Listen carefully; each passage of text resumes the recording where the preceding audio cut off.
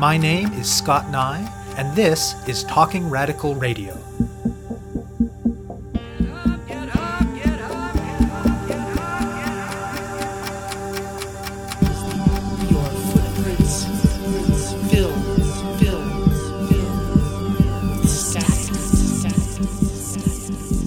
Hello and welcome to Talking Radical Radio, where we bring you grassroots voices from across Canada. We give you the chance to hear many different people that are facing many different struggles, talk about what they're doing, how they're doing it, and why they're doing it, in the belief that such listening is a crucial step in strengthening all of our efforts to change the world. On this week's show, I will be speaking with Bobby Rose Coe and Chris Ryder.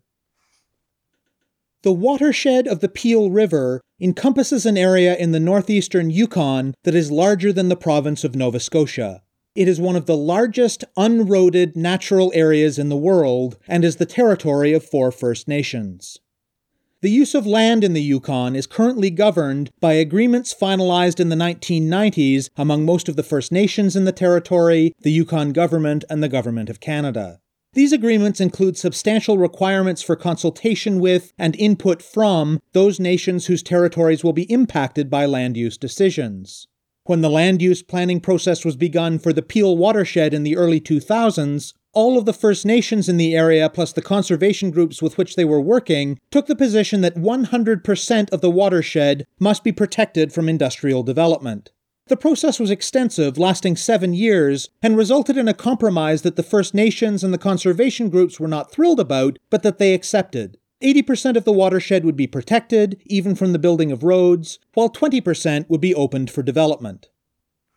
Around the same time as the final report of the land use planning process was released, however, the territorial government released its own report saying that rather than abide by the 7 years of good faith consultation and negotiation, they had unilaterally decided that they would protect only 30% of the watershed and open the rest up to industry. Already by this point, there had for many years been a highly effective public education and public pressure campaign called Protect the Peel that had succeeded in raising public consciousness in the Yukon about the importance of preserving the watershed and had also made significant strides in connecting with people far beyond. With the government announcement that it intended to open up the majority of the watershed to industry, the First Nations leadership and the conservation organizations decided they had no choice but to build on this public campaign with a robust legal challenge as well. In 2014, the Yukon Supreme Court delivered a stinging rebuke to the territorial government, which was ordered to abide by the outcome of the land use planning process with no option for introducing changes that would protect any less than the 80% in the original compromise. In 2015, the Yukon government appealed this ruling. While the Yukon Court of Appeal agreed with much of the earlier decision's criticism of the Yukon government's actions, it granted permission to reboot the land use planning process to a much earlier stage that would end up allowing the government to force through a major reduction in the percentage of land ultimately protected. On March 22nd of this year, the Supreme Court of Canada will be hearing an appeal by the First Nations and the conservation groups. Though the new Yukon government elected in late 2016 takes a much more pro-conservation stance than its predecessor, the case is continuing, and the court will decide whether or not the government will be bound to respect the outcome of the earlier process and fully protect 80% of the watershed. All through the legal process, the public education and advocacy component of Protect the Peel has been continuing, and there will be a series of public events in March in both Whitehorse and Ottawa. Bobby Rose Coe is a member of the Tetlet Gwich'in Nation who lives in Fort McPherson. She's active in Protect the Peel and is one of the leaders of Youth of the Peel, a group of Indigenous people committed to reconnecting other Indigenous youth with the watershed and teaching them skills. Chris Ryder is the executive director of the Yukon chapter of the Canadian Parks and Wilderness Society, or CPAWS, one of the conservation groups active in defending the Peel watershed. They speak with me about the land, about the long public campaign to protect it, and about the legal process that will culminate in the Supreme Court of Canada later this month. We spoke by Skype from Whitehorse. I would like to say Jingbingzi, Bobby Rose Coe Village, Tetlet Gwich'in Juju Sat Dorothy Alexi Chansat Rosemary Coe, Tsutsu Kat Robert Alexi Senior Chansat Abram Coe. My name is Bobby Rose Coe. I am a Tetlet Gwich'in of Fort McPherson. My grandparents are Robert and Dorothy Alexi and Abraham and Rosemary Coe. I'm 27 years old, so the Peel has never been new to me. So it has always been there my whole life. That's where I've been brought up. That's where I've been raised. The Peel flows through my community, like past my community, past my cabins, past many cabins on Peel. So when this court case came up, it was like kind of a shock because we've been living there most of our life. And I was thinking like, what's going on here? Why are we doing this? And why is the government doing this? Since then, it has been a big part of my life because my people chose me to go up and speak for them, especially for those people who live beside the Peel and who survived by the Peel, and also for our future generations, because that's what our people always talk about, and that's what my great-grandparents always talked about. They always talked about me and how we should not have to be in this kind of situation, but here we are today and we're saying protect the Peel.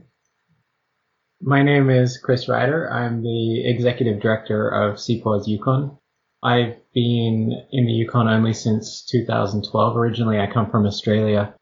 I got involved in the campaign to protect the Peel essentially since the first day I moved here, and I started my role with CPAWS in March last year. I took over from the previous executive director. This has just been an incredibly important campaign to protect one of, I'd say, Canada's most important wilderness areas. It's land that First Nations have depended on for literally millennia, as Bobby Rose spoke to. And it's just an incredibly important place for not just Canada, but for the world. And so it's been a real privilege to be involved in this campaign and to work with incredible people like Bobby Rose and the Yukon First Nations who have been working on this campaign. And also our partners, the Yukon Conservation Society, who have also been incredibly important in this work to conserve this wilderness. What's the Peel River watershed territory like? Fortunately, I got the opportunity to travel in this area most of my life, but in the watershed, I only started going in there since 2015, and it's truly amazing. Since I was a young little girl, my grandfather, my Gigi, Robert Lexi, he always told me when we hit Caribou Mountain, he'll be like, look over there, that's the Gwabits country, and it's so beautiful. It's like we say, it's God's country. When I first went up there, it's like, it blew me away. It was so amazing. Like, it was like both sad and exciting at the same time because it's just like you're in a movie. Like, that's what I always say. And I guess all the places that I've been throughout the Gwich'in country, you all put it together and you like put it all in one place, and that's what the Peel watershed is. My grandparents has been living up there for like ever. My Gigi's Gigi, like all the way up there. We've been up there for like ever, and that's where my grandparents are buried, my great-great-grandparents, all the way over to Dawson. So it's breathtaking.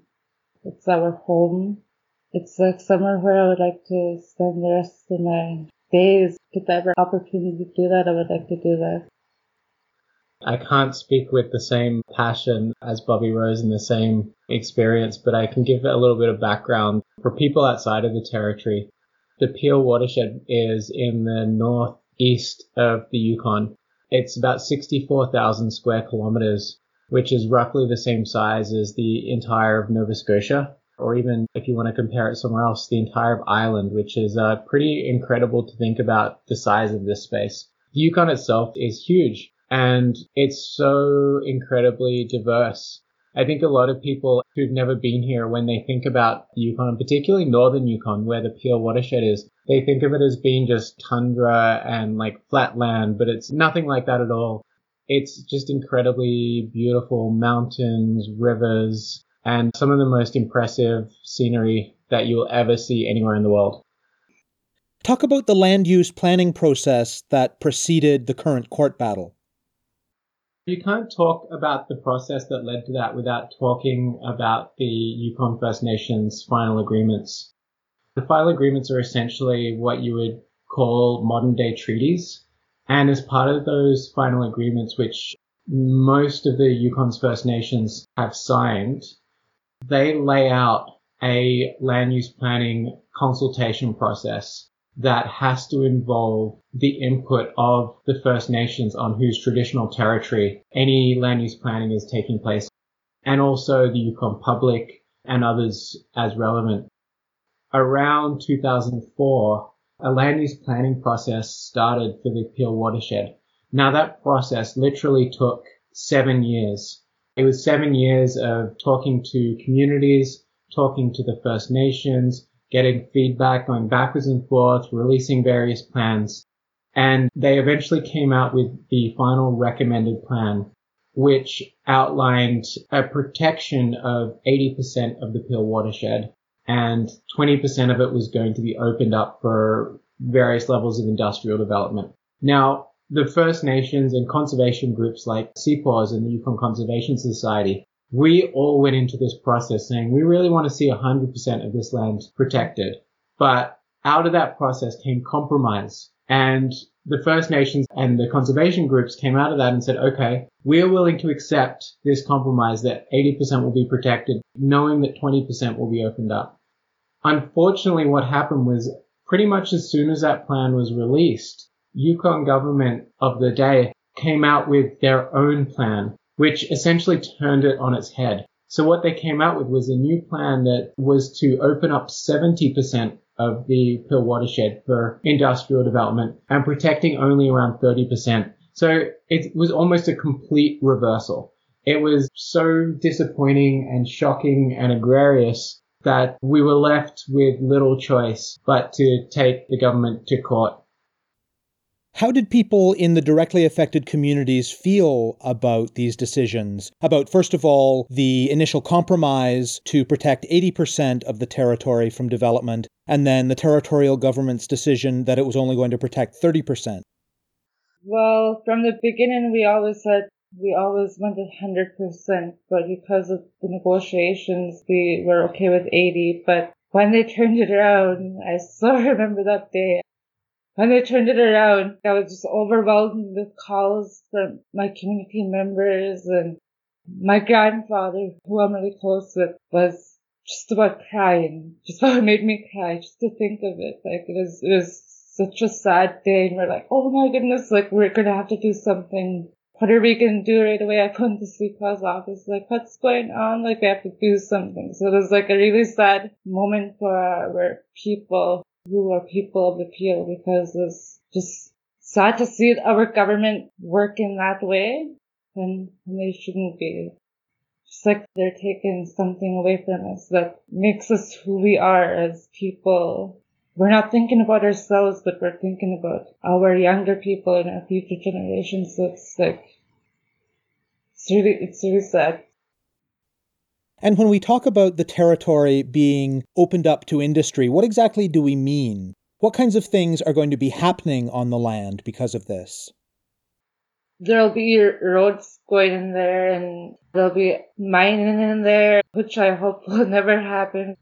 All our people will be coming together if that happens, because I don't think I would ever like to see a road going in there, because this land is just like our grandmother. We have to take care of it. When I was growing up, my parents said, we cannot let the road go in there because this things happened in the past to areas. And where I live in, they said it wasn't really good and we wouldn't ever trust that happening again. And my grandfather said, if that ever happens, I'll die to see it ever happen in my life. So I don't know.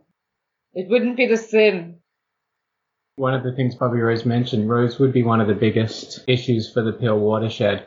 It's home to migratory animals, the porcupine caribou herd. It's a herd of caribou that migrates from Alaska east into the Yukon and into the Northwest Territories every year. They have the longest migratory route of any land mammal on Earth.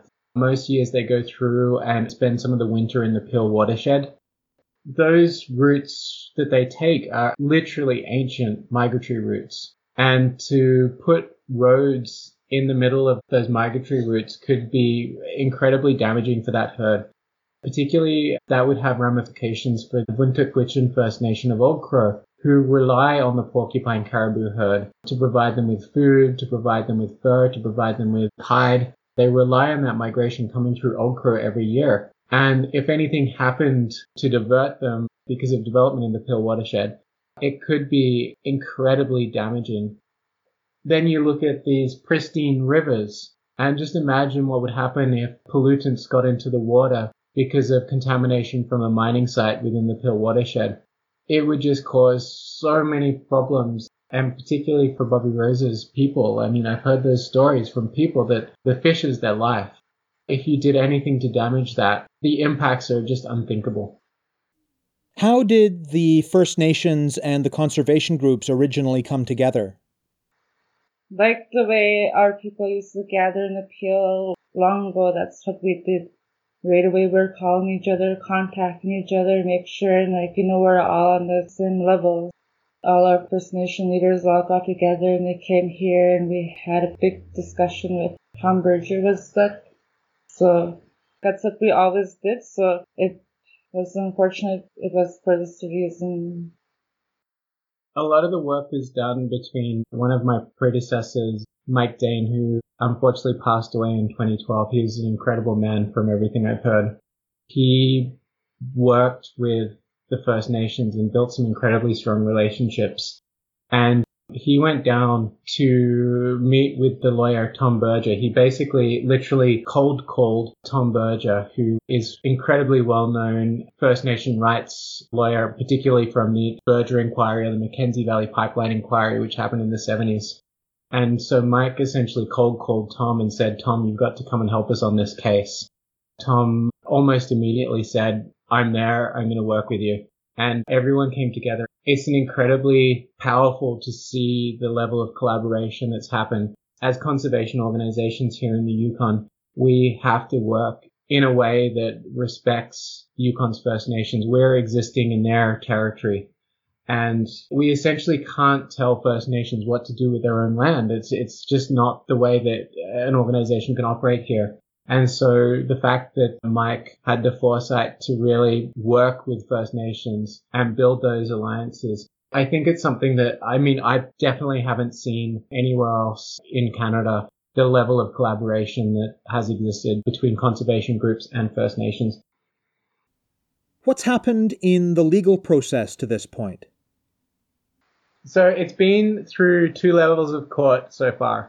The first hearing was with the Yukon Supreme Court, and the judge in that case made a really incredible ruling, and he basically found that the way that Yukon government had acted, the legal wording was, did not uphold the honor of the Crown, and that it was not in the spirit of reconciliation. What he did was he made a recommendation that the land use planning process that Yukon government derailed by throwing in their own plan at the last minute, he put it back to a point where we would essentially have to implement that 80% plan, and then it would go back to some final consultations, and it would essentially allow us to see the Peel watershed protected, and it would essentially uphold the integrity of that 7-year planning process. So that was really an incredible victory for the conservation groups and for the First Nations to see that judgment made. Then it went to the Yukon Court of Appeals. What happened there was that the judges agreed with the initial ruling that Yukon government had not acted in the spirit of reconciliation and that they hadn't upheld the honor of the Crown, but they actually put it back to an earlier stage in the process. And what they did was allowed Yukon government to essentially have a do-over so that they could go back and they could follow the process in a slightly better way, but they could essentially still do whatever they wanted. And so that leaves us in the state where we're at now, where we have 2 rulings that say, okay, Yukon government, you acted in a really bad way. And now we just have to go to the Supreme Court of Canada to determine, okay, so if Yukon government acted inappropriately, what happens next? Do they have the right to just have a do-over, or are they going to be bound by the process of the consultations and the land use planning process outlined in the final agreements that First Nations signed in good faith with Yukon government and the federal government? So we're really excited for March 22nd when we go to the Supreme Court of Canada. We feel like we have an incredibly strong case, and we're very hopeful that the Supreme Court of Canada will undo the changes made by the Yukon Court of Appeal and put the process back on the rails. And what's been involved over the years in the public campaign component of Protect the Peel? I'm standing on the shoulders of giants, so I've only been here for a relatively short amount of time. And so I've only seen the amazing work that so many people put in before me. The public campaign to protect the Peel watershed actually started probably around 18 years ago. So this has been a long, long process to finally, hopefully in the near future, see this incredible place protected. It started with just having to get the Peel watershed as an issue in the minds of particularly Yukoners. We've had to work for years and years to build it up in the consciousness so that people know the issue. And we recently had a Yukon territorial election last November. They did an election poll just before the election happened, and they asked the community what were the biggest issues of the Yukon election. And right behind economic development, the Peel watershed was the second most important issue of that election. We also host fairly regular events in support of the Peel watershed. We have a website, which is www.protectpeel.ca, along with a Twitter and a Facebook group, which are both Protect Peel. And we're going to be doing a whole bunch of events in the lead up and around the Ottawa hearings in March. Protect the Peel, it's just giving other people education on what is the Peel, where is the Peel, and who's people of the Peel. So it's probably like one of the things. If you go into my community of Fort McPherson, you're going to see Protect the Peel stickers like on everything, like on all the doors and on all our boats and our four-wheelers. Basically, I just talk about my life and where I came from and like who I am as a person, who I came from. And that's where I see a Protect the Peel campaign. It's just talking about my lifestyle and why it should be protected. It's pretty cool because I work at the Twilight Territorial Park with my grandfather, and people always come by and always ask what's Protect the Peel because they've seen stickers in Ottawa and in New Zealand and all these other places. So it's pretty amazing how it all started and where it is now and how popular it got, I guess. We get support from all over the world as well. I talk to people all the time and they're like, we have to protect that area, and we have people coming into our community like every year wanting to go into that area, wanting to see the people, wanting to meet the people and hear their stories. And this past year, my friend and I, we started a society called Youth for the Peel. It's by youth for youth, and it's for the Peel in all generations. And we bring youth out there for a month and from the Peel River First Nations. But this year we put out applications and it was for the First Nations, but we got overwhelming response from all over Canada. Not only that, two people are contacting us from Alaska wanting to come into this area. So it's been pretty amazing how people are being so supportive. So this year we brought 6 more new youth with us, and we teach them about guiding and tourism, and then we talk to them about conservation of the Peel watershed, and then we talk about, it's just like an open book on what they wanted to learn. Right now we're getting ready for our next trip, and we're in partnership with the Deshinta Online University based outside of Yellowknife. We don't really ask the youth for much on this trip, it's just we teach them what we know. I let them know about the history of the Peel and what I was taught, stories about places, and it's just basically, I beat myself out there, so I'm talking about like stories from my grandparents and stories from the people, stories about our experiences. It's an amazing experience. I'm really proud to be a part of the society. I'm really proud that we started it. What kinds of activities and events are being organized for the lead up to the hearing in the Supreme Court of Canada on March 22nd? Here in Whitehorse, we have a farewell that's happening to send off the delegations to Ottawa, and that's going to be happening on the 19th. We'll then be doing some events here in Whitehorse on the day of the hearings, a breakfast. It will actually be starting at about 6:30 in the morning, Whitehorse time, so we'll be hoping that some people will be willing to come out pretty early to watch the hearings with some of the people from CPAWS and the Conservation Society. Then in Ottawa on March 19th on the Sunday, we're doing a film screening of a film called The Peel Project. It's a really neat film. It's a group of youth who are all artists.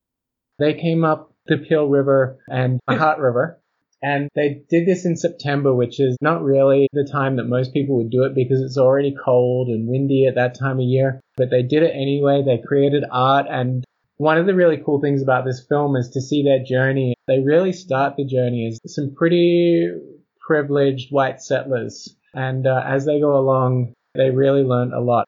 I'm still on that journey as well. I think I will be for the rest of my life. But it's cool to see that film. Then in Ottawa, we'll be doing the portrait project that will be on display at the Soar Gallery in Ottawa.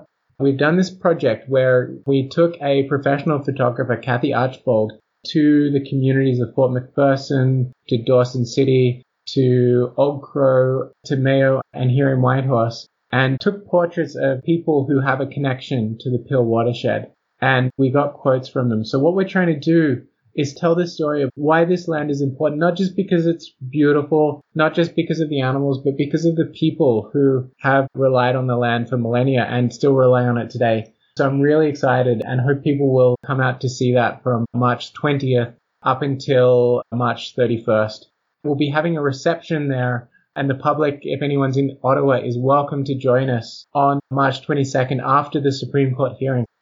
And we'll be having a panel discussion at Carleton University. We'll be having Tom Berger, our incredible lawyer. We'll be having Dana Teaser-Traum, one of Bobby's partners on the Youth of the Peel project. We'll be having Christina McDonald from the Yukon Conservation Society and Chief Roberta Joseph from the Trondek-Witchin First Nation, one of the Peel First Nations, all talking about this Peel case and the journey that we've been along. So there's going to be lots of different things happening. People will be able to keep track of all of that either on the CPAWS website, which is cpawsyukon.org, or at the Protect Peel website, which is www.protectpeel.ca. You have been listening to my interview with Bobby Rose Coe and Chris Ryder about the long campaign to protect the Yukon's Peel watershed. To learn more about this campaign and about the hearing coming up in the Supreme Court of Canada later in March, go to protectpeel.ca. That's protectpeel.ca. To find out more about Talking Radical Radio, the guests, the theme music, and the ways that you can listen, or to suggest topics for future shows, go to talkingradical.ca and click on the link for the radio show. On the site, you can sign up for email updates or follow us on Facebook or Twitter. I'm your host, Scott Nye, a writer and media producer based in Hamilton, Ontario, and the author of 2 books of Canadian history told through the stories of activists, Gender and Sexuality, and Resisting the State, both from Fernwood Publishing. Thank you very much for listening, and I hope you tune in again next week.